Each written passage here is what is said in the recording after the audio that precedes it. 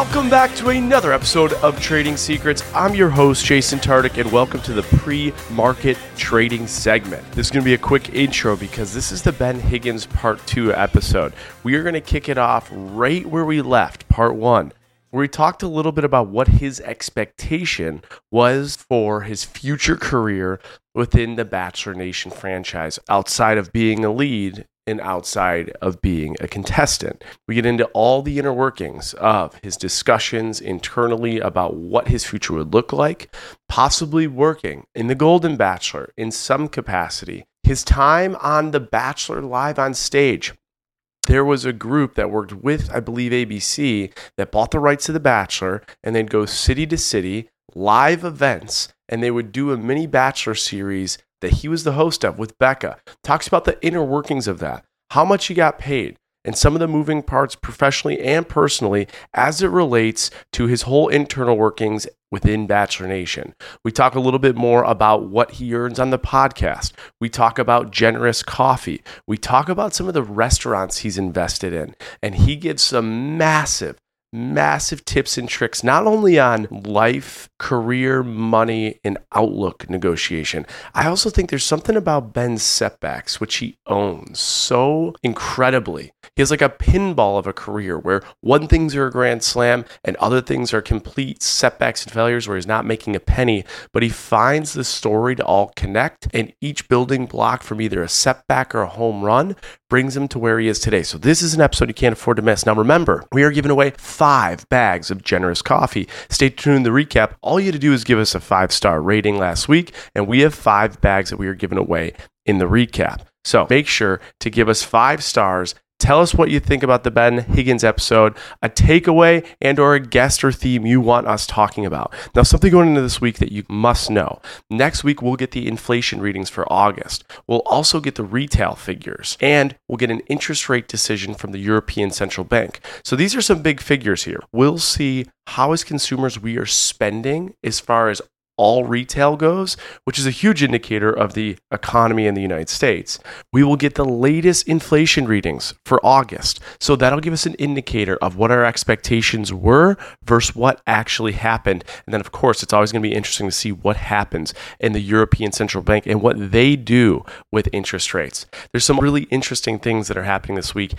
Apple has their annual fall event. So if you use an Apple product out there, like most of us, I'm using the iPhone, I got my Apple MacBook, they're expected to unveil their latest products. It'll be interesting to see what products that they have. And there's a lot of moving parts with Apple and their labor negotiations and how that's going to impact supply, how long it might have to take for these products to get to our front doorstep. One last thing I want to let you know is just the total year-to-date return on specific asset classes. When you think about investing in assets, if you're wondering how these assets are doing year-to-date in 2023, here's your answer. Bitcoin is up 32% this year. Stocks are up 14.2%. Oil is up 9.1%. Gold is up 5.5%. Commodities, 5.2%.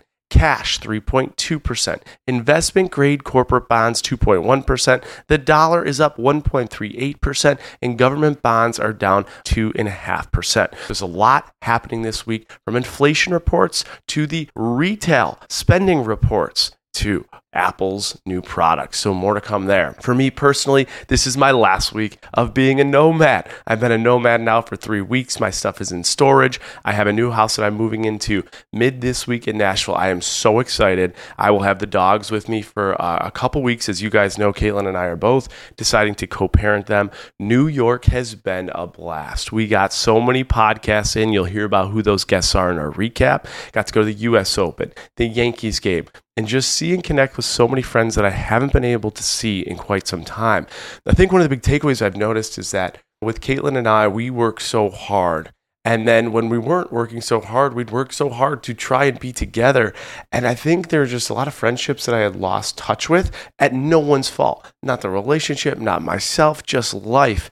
And being able to sit down with some of these people that I haven't been able to sit down in so long with and just kick it, just connect. I actually made a comment on my Instagram. Great friends and great family are everything, and there is nothing more important, nothing. The only thing I'd probably tailor in there, of course, is health. But other than that, I could go to the US Open. I could go to the Yankees game. I could get to do all these cool things and interview these cool people. But nothing has filled my bucket more than sitting with a couple of beers or a dinner or a lunch or a coffee and just reconnecting with great people. You are who you walk with. And I know that is something that Ben Higgins lives by. So let's ring in the bell with the one, the only, part 2, Ben Higgins. I am surprised because of anyone from the franchise, in my opinion, over Wells, over Nick. But I think of anyone that's been on the show, you have received the most support, the most hype, and the most campaigning from others to take a larger role within the franchise. And it felt like from 2016 to 2000, let's call it 21, it was 100% going to happen. Yeah. Did you too feel that? Did you think career-wise you were going to have a place larger than you ended up having, looking back at it now being 2023, almost 2024? Yeah, yes, I did. One, people kept telling me I would. But you're not saying externally, you're saying internally too. Externally, mostly. Okay. Internally, I really haven't had any conversations with the show in years. And I tried. I never knew how to put my name in the ring when Chris was asked to leave. I thought that if they were going to make a transition, there would be... I didn't think they'd pick me for a lot of reasons, but I thought if they were going to pick somebody like Jesse, then I would at least have gotten a phone call. Yeah. I think Jesse's great. I think he stepped into a really impossible position. But if they were going to pick somebody like Jesse, I thought at least I would get a phone call also. Yeah. Just to say, are you interested? Do you want a bigger role? Are you curious about this? I never did. And then when Wells picked up Paradise, and it makes so much sense. Like, I don't see Paradise without Wells. Yeah. But then at that same period of time, they didn't make Wells really the host of Paradise. I was like, what is going on here? There's some really great talent that are invested in the show, that want to see the show succeed, that aren't being used, especially from this most recent kind of chapter of The Bachelor. So the writing was on the wall for me that I was not going to get those opportunities. I would have been very interested in those opportunities. We've had a lot of people come on this show, from billionaires to pro athletes to sharks from Shark Tank, all over the place. And a lot of things we hear over and over are, if you want it, you got to go up there direct eye to eye and be like, give it to me. Did you ever do that? And just as a learning lesson to anyone back there, regardless of their career is, do you wish you would have done that if you didn't? I did not do that when Chris was asked to leave. Okay. Because in my mind, like I said, I really didn't believe that I had a say in the matter. I thought, honestly, that Emmanuel Acho was going to step into that role. I thought it was his. I thought it was clear. I thought it made sense. And he did such a great job hosting that after. I thought it was his job to lose. Sure. I don't know what happened there. Again, I don't have any idea. So this is not my role. This is not my job. Chris is a friend of mine. I'm interested if they were to ask me, but it's not something I'm going to fight for because I just don't think I'm the right fit right now. Now, I did always believe that they would ask me to do something more. I think if we flash forward a little bit with the Golden Bachelor, which I thought and still think, and it's really the only time I've ever asked the show for anything or confidently said out loud, hey, I want this. It felt very weird for me to do, but it didn't work the first time. And so for this one, I did campaign hard. I sent emails. I made phone calls. I went out to LA for dinners. Ashley, who's obviously just a great friend of mine, she started a whole petition saying, hey, Ben should be involved in the Golden Bachelor. I did not expect, I think it's a big ask to go in and be the host of that show. I think that's a big ask. If they thought I could do it and wanted me to do it, I would have gladly accepted it and said, I'm going to do my best. I just wanted to be involved. I just wanted to be there. I wanted to be amongst that scene. I think it's a beautiful idea. And I think if done well, and we don't know if it will be or not, it can be a show that captivates many. But that didn't work either. But I did. I pushed hard. What was the response you would get when you asked for stuff like that? Not a good fit? Not now? No, it wasn't even you're not a good fit. It was mostly, not now, or above my pay grade. Can't make those decisions. Or it was stuff's just, it's what The Bachelor uses as an excuse is, there's so much chaos, we can't make a decision right now. When you're going to have to at some point. And I'm just telling you, I'm willing and able, and I'm very cheap. I'm not expensive. And so it was mostly just, it felt like kicking the can down the road until I hear that it's airing and filming, and I don't get it. Yeah, I saw a ton of push for Caitlyn, and I saw an insane amount of push for you, and I'm bummed that didn't work out. I want you to give a piece of advice for people back home, though. If they see the trajectory, if the whole world is saying that's their job, that's their position, that's where they have to go, it all makes sense. It makes sense to them, to everyone else, but they don't get picked.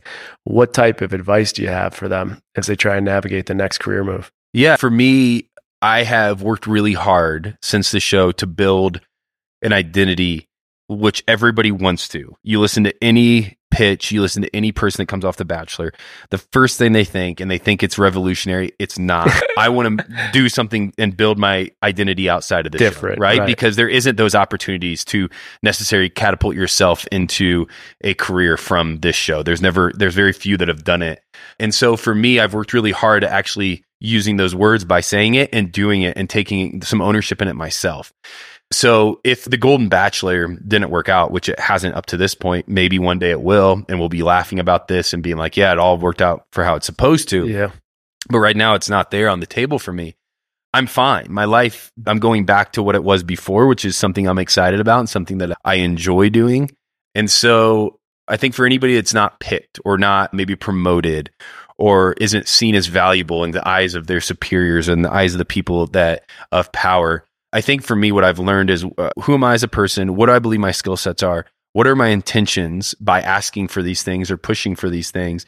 And because I'm somebody that is sensitive and somebody that has deep insecurities, giving myself tools to not let myself get to a place that doesn't believe in myself again. Mm-hmm. I think for me, since they didn't ask me, there's been 50 new business calls and 50 new opportunities that I've pursued and talked through and worked on. This hasn't paralyzed me into saying, hey, this was my big shot. It wasn't. I'll be all right if they ask me or not. Got it. I love that. I think it's a good piece of advice for people. I got the last thing on Bachelor. I've never had someone from the show on that I've talked this much about the show, but you are such a big part of the show for so many years. Last thing I have is Bachelor Live on Stage. Yeah. You do that. You do it with Becca. I think you got injured dancing on the show. Yeah. Did you see that as an opportunity? And what was that like financially? Did that pay well? Yeah, it did. It was a really good opportunity financially. And obviously, it's a big ask to go on the road. I think at the time it was 47 shows and you're living on a bus. They would have had to pay me well to do that. And 47 shows on a bus. Yeah, on a bus. 125. It was broken down 75 by episode. It was probably closer to the first number. Okay. Yeah, it was definitely closer to the first number. Okay. But did you finish the tour, right? No. So that's the wild part. So COVID hits. I blow my knee out. The show's going great. We're packing out houses. There's a massive amount of momentum. At this point in time, Chris Harrison is still the host of The Bachelor, but there's rumors that Chris Harrison is looking to maybe step away. Sure. Retirement might be in his future. And he was tongue-in-cheek about it, but it was never a clear answer of like, I'm going to do this thing till I'm 70. I think, I don't know what was really going on there, but there was a rumor going on. And so then they asked me to host Bachelor Live on Stage, and I'm like, this could be the road. The test, right? And then COVID hits. And it ends the show. And it ends the show for obviously a long period of time. The show did come back for a second season. It was a lot different than it was before. And Becca was really made to handle that and lead that well. But that was something I said yes to really as a business decision. I was with Jessica at the time in my life. She was not living in Denver yet. We were not married. And I thought, hey, this could be a home run for us as we move into the next chapter. Gotcha. Then COVID hits, you fall, you slip, you tear your ACL. Yeah. Does the show cover surgery when you tear your ACL on Live on Stage? I didn't get surgery until a year later. Okay. So no, I dislocated it playing basketball and I was like, I need to get surgery now. But no, I never did. But yeah, Salt Lake City, there's great clips of me just doing a dance move and the knee just going... Oh, it's brutal. Gone. And since then, you have not been contracted or done a cameo or anything with the show professionally? No. I went on Matt James's season is the last time. Okay. So that was afterwards because it was coming out of COVID. Yeah. Matt James's season was the last time I had been contacted by the show to do anything with the show. All right. Let's keep that campaign alive. Let's get Ben Higgins back in the Bachelor game. Post-show, you've done a lot of things. You have written a book. You've hosted different shows, different award ceremonies. You have a huge podcast. What has been the most lucrative play? You've invested in restaurants. You have invested in your coffee brand, Generous, which we'll talk about here. What has been the most lucrative for you? Where have you made the most money? Definitely the podcast. Like not even a question. Not even the podcast. Not even a question. As you mentioned, I think 80 million was the last time we actually counted. I think if you predicted it out, it's 100 million downloads at this point. It's been 8 years of consistent programming through iHeart. It's a well followed podcast. Bachelor Nation is loyal and they've been really great to our show. But yes, I think we were iHeart's really first podcast. So we used to record podcasts by calling on our phones and talking to each other. That's changed a lot nowadays. But that has been the most consistent, and that's been the thing that's definitely allowed me to do Generous. Generous is coming up. The last thing I got on the podcast front, you've seen a lot of people, myself included, from Bachelor Nation that have had podcasts. Some do great, some flop, some take over the world. Do you have an overall take on just Bachelor people pursuing podcasts as a profession and a stance on it? A little bit. I think I get asked every once in a while from people of all different backgrounds if they should do a podcast or not. I think for me, I would only tell them to if they have writing a book, if you have a story that you just have to tell, or if you have a topic that you just have to get out into the world. I think podcasts at its best, obviously Almost Famous doesn't fall into this category, so you can read through the lines there. I think podcasts at its best are a place for education, relatability, healing, help, insight, knowledge. I think with Almost Famous, we fall into a category and a little bit of the healing side of, hey, we're just getting your mind off of the craziness that is going around you at all times. But I don't think we do it consistently. I think we're a breakdown of a show that we both care a lot about, that we believe in, that has a really special place in our life. And I want to make that clear too. I look at the show with a really high regard. It changed my life for the better. It's a huge part of my story. I don't want it to be a part of my legacy. I don't want it to be my identity, but it's a huge part of my story. And it changed a lot of things in my life. And so I really respect the show. And that's why I fight so hard to still do things with the show when the opportunities present itself. But today, I think the podcast world looks a lot different than it did when we started 8 years ago. We were on the cutting edge. We were new. People were pouring money into marketing on podcasts. I still think that happens at times. I think it's a really hard journey. In fact, I started a podcast 2 years ago called Hope Still Wins, which was one where I was interviewing leaders. You'd been on it. Yeah. I don't know if you remember that, but it was to hear stories of people that I looked up to, people that I respected, mostly in the faith realm.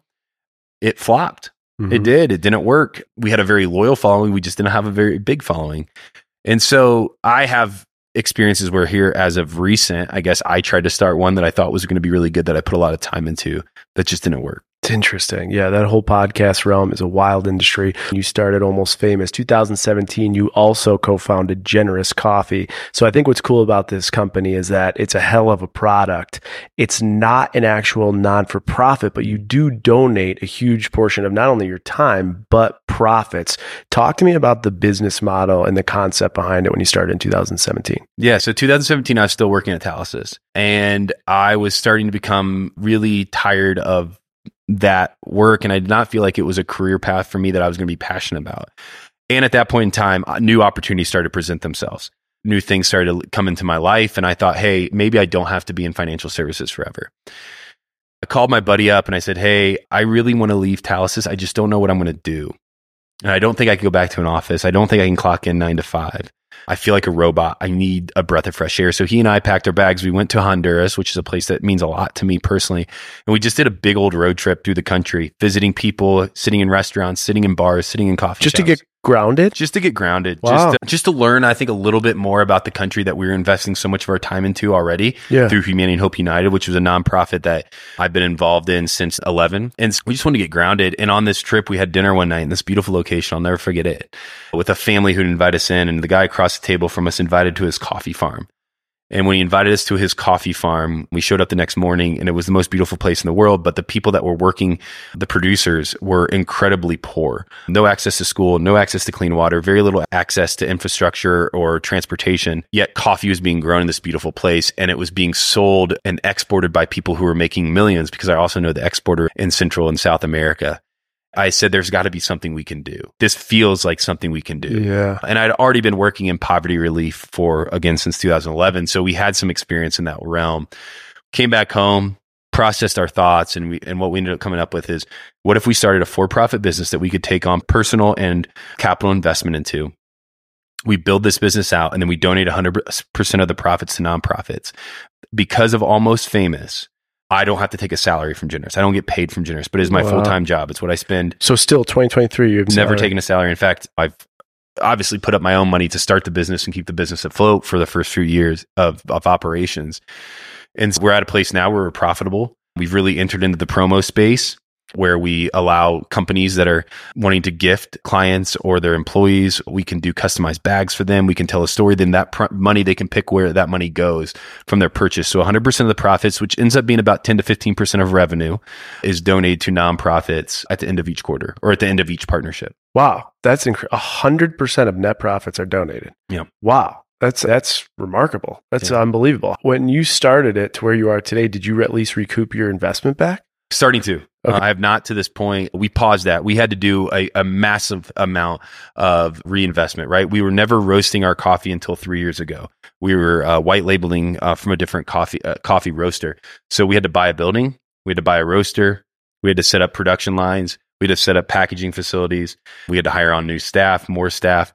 All of these things had to exist. And so the money that was probably at that time I was able to recoup. We just kept it in to make that investment. And then I brought on, as a man of faith, I was praying for somebody to come help me because this was becoming a massive load. And it was weird to be working for and with a company that I had started that I believed in, but not getting paid by it and actually losing money at the beginning from it. It was becoming a very big burden on my life and a confusing piece of my life. So I started praying for some help and some assistance. And I ran into a guy who grew up in the same hometown as I did. He's 40 years old. He was the CEO of a massive insurance company that he grew to just be, at the time when he left, it was the United States' biggest crop insurer in the United States. He had a midlife crisis at 40 and said, I can't do this anymore. I don't want to do this to my family anymore. So he sold out of the business, which obviously means that he did pretty well, but he wasn't done creating his legacy. And so I'd ran into him and I said, do you ever want to come and be the CEO of Generous? I need to hire somebody on top of me. This weird dynamic I'm trying to balance is getting too hard. And he said, yeah, I do. And so we've been working together now for 3 years and it's been an incredible partnership where we've built this business, but we're both fortunate enough where I still have Almost Famous. I still have other revenue streams at this point, like the restaurants and those things, so that neither of us are taking a salary from Generous, even though it is our full-time job. Interesting. Yeah. It's your pursuit of different careers and options, and then the result of those careers and options, like the podcast failing, but the other podcast crushing. This being more of purpose and impact and finding any way to make it float and work, even praying and then finding the CEO. It's really interesting. When you look at your entire professional world, do you have a model that you're following? Are you like, I need to fill the purpose bucket, I need to fill the financial bucket? Or is this just like a collage of Ben's life work? I think none of it would make sense without my faith. And I'm not saying everybody of faith needs to work for a company for free. That is not at all what I'm saying. This was not a vision, and it still is not a vision where I think, hey, I'm going to never recoup my initial investment into this business. This is not meant for me to lose money on. It's meant for us to be a platform to give money away. But I think there's different pools in my life, but I do firmly believe that if I've been given a lot in my life, which I believe I have, and a lot of that is due to The Bachelor, then there's an opportunity, I would call it, to try to give something back. Very cool. I think for me, there was a period of my life where I became really excited and addicted to the fame and to the selfish pursuit of how fast and how much could I stay relevant. During that season of my life, when that was unfulfilling, I learned that what really brought me joy and what really fulfilled me and what really allowed my life to feel like there was a purpose behind it was to invest into other stories and to invest into other people's life experiences and to listen well, to speak less, and to try to find different niches in my life where I could do something good. And Generous is really the avenue that we fell into to do that with.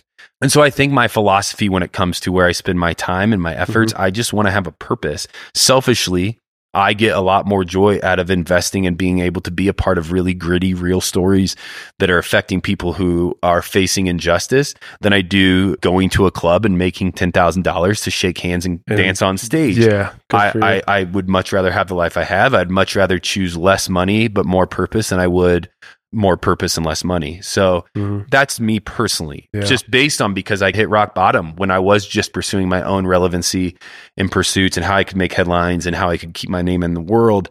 that was unfulfilling to me. It was very empty. I think it's empty, and it's like, it's the grind and the way it will wear and tear you down is just inevitable. And I think one takeaway I have from your journey, whether it's generous, investing in other companies, it's The Bachelor, it's the personal struggles of heartbreak to finding the love of your life, it's that your foundation, although at times often rocked to its core and beat the shit out of, that foundation was still, that bottom layer of faith and direction and purpose and impact never got touched. And that's always been, it feels like, your core compass as you've navigated all these different directions. I've always had this feeling, Jason, and it could be my ego and people could describe it in different ways. It's been really healthy for me.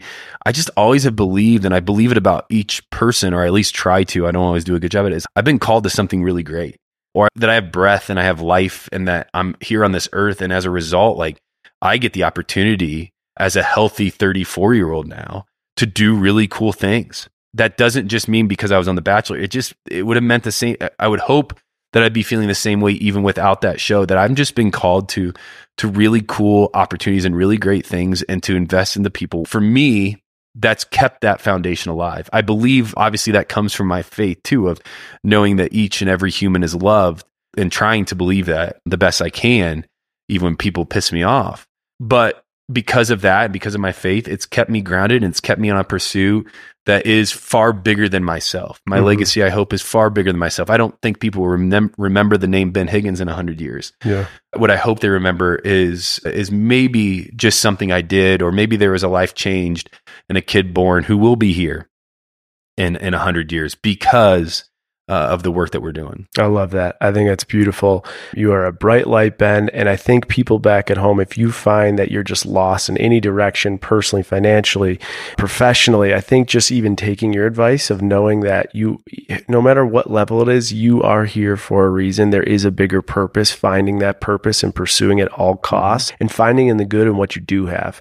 Maybe right now you're broke, but you do have your health. I think just finding the optimism in an area of really darkness will help you continue to find your light. I think when we say this stuff, it oftentimes feels like it has to be grandiose and really big. Sure. That is not what the last 7 years of my life has looked like, right? Maybe from a distance it has. Most people on the ground, I'm in my office at my house on a computer, losing money to a company that I really still believe in, trying to figure out what avenues I can use in my life to continue to do this business and not take a salary from it.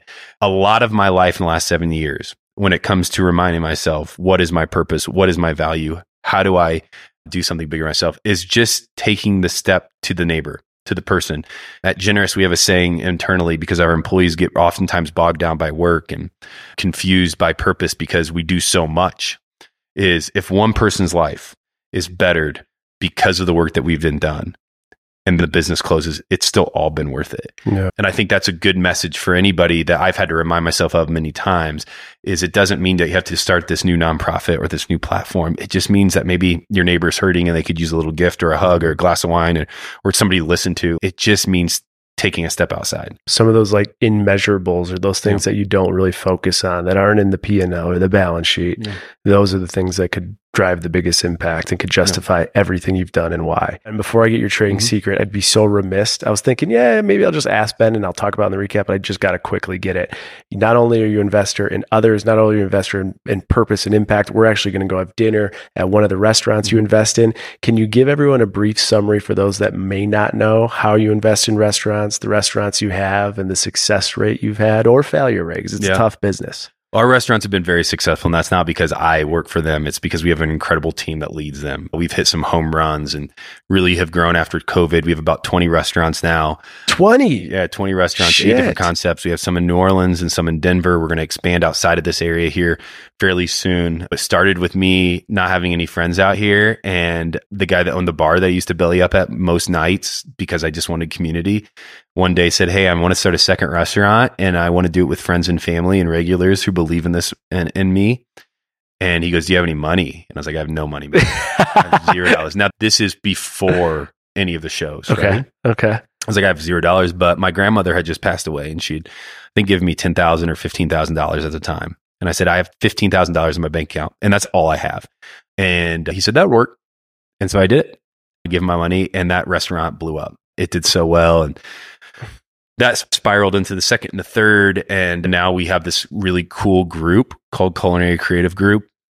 You can look it up online. That is exploding around Denver right now and exploding in the US. It's operating at the top 2% of any restaurant group in the country right now. Damn. We have a concept there where we want to feel local. We are local. We have local investment, but they're smaller in size, really great in food, and really great in atmosphere. And so that was there.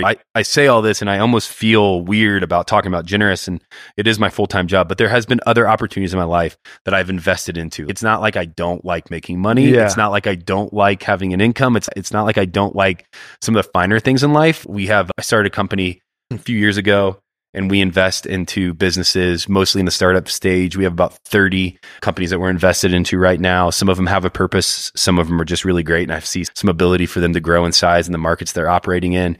That little fund that I guess I operate on my own, if we call it a fund, has done really well. Restaurants are a part of that. Skincare is a part of that. Apparel and golf apparel and blankets are part. There's many different realms. And so I would say, to go back to your question, how I get involved in things is I read a book. I don't know if you've read it, The Secrets of on Sand Hill Road.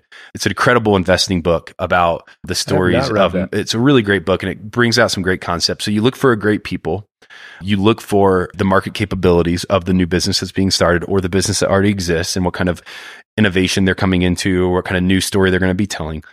And then the final piece that I've added into that they spoke to a little bit in this book that I read, that I really believe in, and that's worked for me. So you got the people, you got the opportunity. With Generous and just things I've learned, I then look for the story, not only from the founders, but the story of the business. When you hear their story, are they passionate about it? Do they believe in it? Yeah. Does this story captivate me personally? Do I believe them when they tell me this story? And if those three things check off, then we're on a road now to say, okay, what do you need? What do you want? And how can I help? Very cool. Last question on the restaurant. When you invest in a big company, the way you get paid out is having equity and an exit. When you invest in a restaurant, I know they return to shareholders pretty quickly, or they have a schedule to do. What has been the time period on average that you're receiving at least your investment back? Oh man, our restaurants crushed it. 18 months. 18 months? 18 months. Wow. Okay. So if you had to look at everything that you put in, let's say you invested $100K, have you gotten 2x return at this point or more? We changed our model about 6 months ago. Okay. So it used to be that you would invest into all these restaurants individually. We've wrapped all those up into one group now. And it's hard to answer that question, because what we did was say, hey, we have a restaurant in town called Ashkara, or the one we're going to tonight is called Mr. Oso. I was involved in both of those restaurants being formed and investing into both those restaurants. There are other restaurants at the beginning in our group that I maybe didn't invest into based on my own life situation, or maybe the concept didn't fit for me. But now they're all in one. And so because of that, we've delayed distributions so that we can grow quickly. Got it. Go into new market areas. And so right now there's a value that's vapor, right? It's a vapor value on what my shares would be worth, but there's really no cash value to those because I'm not pulling out anytime soon. They've been too good to me. And like I said, in 18 months, I got my principal investment back.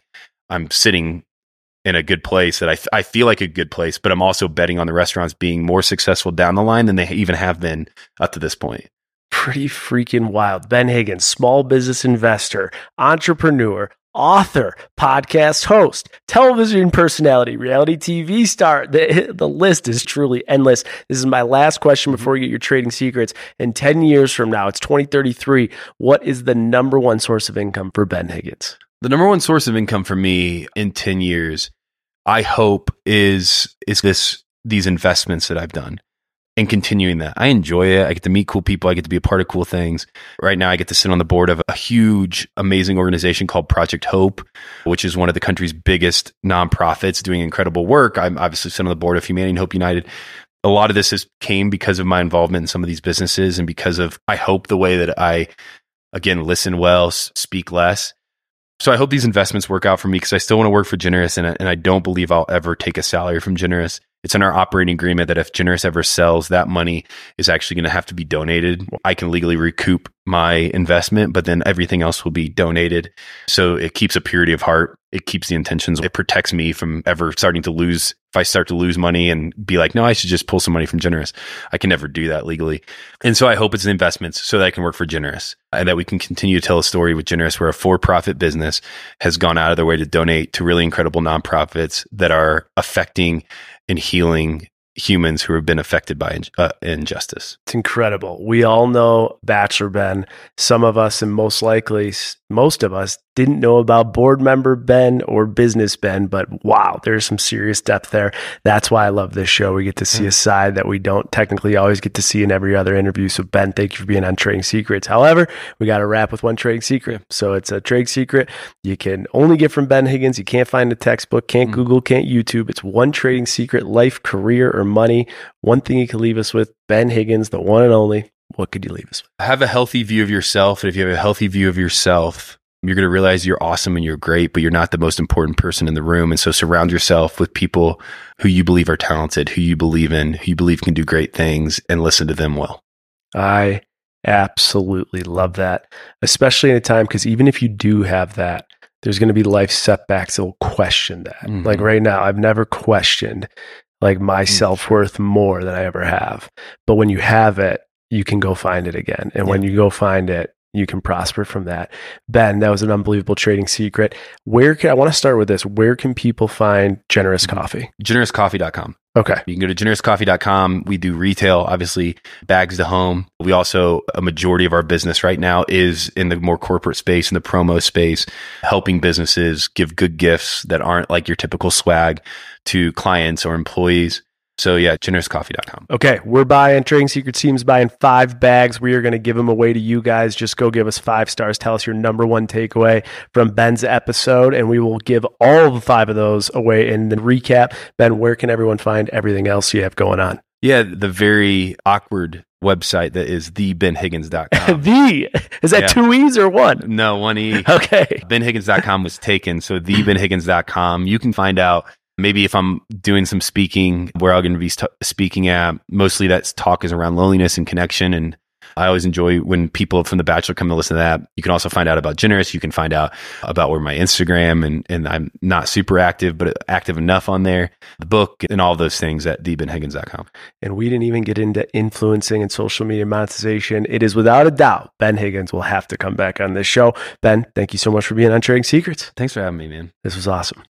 Ding, ding, ding. We are ringing in the closing bell to Ben Higgins Part 2. Now, if you caught the recap in Ben Higgins Part 1, you know we addressed a lot. The numbers, the inner workings of his businesses, the restaurants, A to Z. What we said in that recap was that we had 5 bags of Generous Coffee to give away. So, as always, I got to turn it over to the one and only, the curious Canadian who's here with me right now. But, David, usually when I turn it over, I let you just go for it. Give me your take on Part 2. But if you're okay with it, I'd like to just start with giving back. Give some bags of Generous Coffee back. Yeah, I mean, Part 1 was juiced. The recap was packed. To start the recap for Part 2, like you said, Generous Coffee means we got to be generous ourselves. And you know, our listeners, we go through every single review, top to bottom.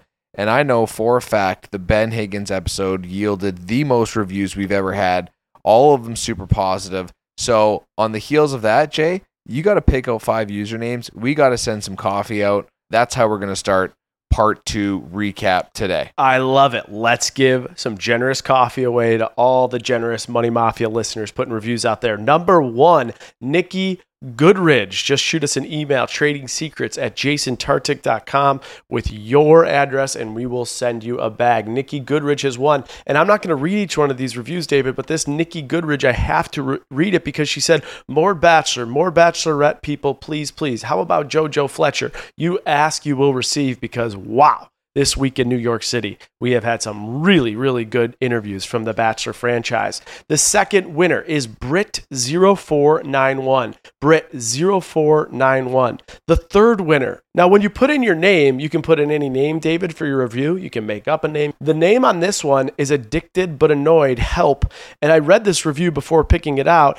and it was actually a really good review. So that name doesn't have anything to do with the review, but that's number 3.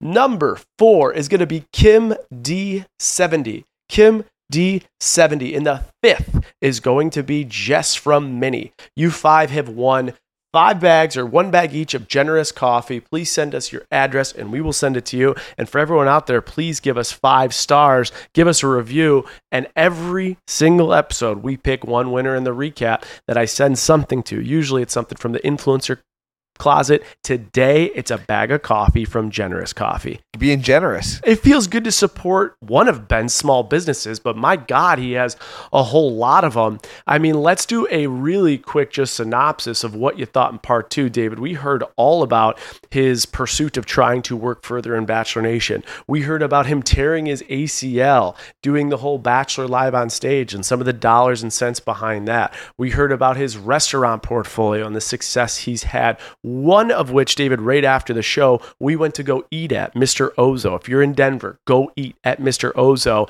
Do you have any thoughts, whether it's part 1 or part 2? I just love his mindset on life. He doesn't let the highs get him too high where his ego gets inflated and he thinks he's figured it out. And he doesn't let his lows just weigh him down and be lows, whether it's not getting the Bachelor hosting job or having a podcast that fails or being a top 2% in a restaurant group or anything that he's done. He's just like, oh, that's good. That's rewarding. This feels right. That didn't work out. On to the next thing.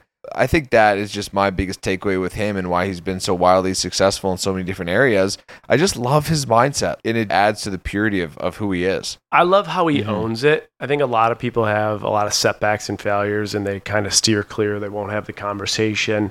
They might position or pivot to something that has only done well. He clearly stepped into every single one of his failures. And then when you heard about all of his successes, you became that much happier for him. You were rooting at a deeper level for him, right? And I think that also ties to part 1 when he talked about, a perfect Ben. There is no such thing as a perfect person. And if you think there is, it's going to set you up to fail. And that's just an overarching theme. It lives, it breathes, not only in this episode, but in Ben Higgins. David, I got to ask you this. Do you know some of the people I podcasted with this week or no? Well, you know what? I do know some of them, but I did see on Instagram that you were podcasting with Craig from Southern Charm and obviously and Summer House. Oh, yeah. And I immediately texted Evan during the interview. I almost called Evan and I was like, what the shit? I didn't know we got this guy on the podcast. Huge Craig guy over here. And not to get too far into the reality TV weeds, but a very interesting season of Summer House coming up with some of the things in the news. But run me through some of the guests that you interviewed for the podcast that we can look forward to coming up. You talk about a guy who wears his heart on his sleeve and just tells it how it is. That's how the Craig Conover interview went. I mean, it was amazing. David, it was so good that he said, oh, shit, man. Like after he goes, listen, I'm one of the few people at NBC and Bravo that doesn't have to get approval to do press. I think I'm going to have to re-listen to that one before I let it all go and decide what can and can't go out. So that's how good it was. But we had him. We had Gina Kay on from Real Housewives OC. We had Carrie Burke on. Carrie Burke, David, 20 years old, over 4 million followers, has 22 books credited to her name. Wait for that episode. We have never really stepped into someone with Gen Z vibes either, so we do step into that. The biggest and hottest wedding out there right now, Joe and Serena. We have Joe and Serena coming on talking all about the wedding costs, how they manage money as a relationship. That was a good one. Kit Keenan. Yep. You know Kit Keenan from The Bachelorette. She is the youngest contestant ever to be on The Bachelorette. And as Chris Harrison said, she has the best style of anyone that's ever touched the franchise. Her mother, Cynthia Raleigh, a very, very famous fashionista. We get into so many details behind that lifestyle, that industry, and how to work within it. Then Michael A. We know Michael A. Has had a wild road from America's Sweetheart to almost being The Bachelor to turning it down to a lot of setbacks here and there. And he steps into all of them. And when I say all of them, I mean even personal setbacks, not just professional. So that is going to be a really, really, really good one. The other one, David, I got to tell you about that I think our listeners will be super excited about. Your Rich BFF has blown up in the personal finance space, and Your Rich BFF is coming on. A lot of action, a lot of things. It's been a good week. Have seen people from left, right, and center. I tuned into an electric trailer of Trading Secrets for a preview for fall of 2023, so I'm definitely here for it. If you could accomplish all that in a week and you're looking for relocation places, New York City for you, for me, for big picture thinking, I love it for you. Let me ask you a question, Jay. You did all that in 6 days. You've had the interviews. You've crushed it. Any fun? Any J time? Any J time in New York City? Saw you at the U.S. Open. Went to the U.S. Open. I did a full day Saturday. Did a night the U.S. Open Sunday. And did another night. Grocery store Joe said, "Hey, Serena's not feeling so well. Do you want to come with me?" And I was like, "Let's rip it." Love did that. Went to the Yankees game. So there's been a lot of fun, a lot of entertainment. I mean, when you're in the city that doesn't sleep, there's just always something to do. And it's so good to reconnect with friends that I haven't reconnected with in quite some time and just catch up and have a couple drinks and really just like see what's new in their life. Obviously, we're talking about my life and what's next and just, I don't know, you know how it is. It's so good to reconnect with good friends and to do it over a Yankees game, U.S. Open, all that shit, man. It's been a really good time. But Evan, as everyone knows, producer of this show and my business partner, he has got me, David, moving 8,000 miles an hour. I'm like shot. I'm like, bring me back to Nashville where I can get up early, get a workout and go to bed by 9 o'clock. I don't know. I feel like I could live in New York for like 1 week a month. I don't think you need Nashville for the workouts. I've been seeing you lately. You're in trim shape. I'm getting a little jealous over here. Not gonna lie. I gotta ask you. I saw you at the U.S. Open with Joey. Is his name the next Bachelor? Really quick. How do you know him? Is he a good guy? Do I have to watch a season? Give me some insight here. Dude, he's the best guy. You would absolutely love him. So, good golfer, by the way. So I met him. You know, Dr. Ian Mort. Ian Mort went to Geneseo with both David and I. He is a soccer player, and he is a dentist, actually, in Nashville. His older brother, I was in his wedding, Joe Mort. And so you might have seen Joe, Rachel, they're on my Instagram here and there because I'll babysit their kids or I'll go have dinner with their family.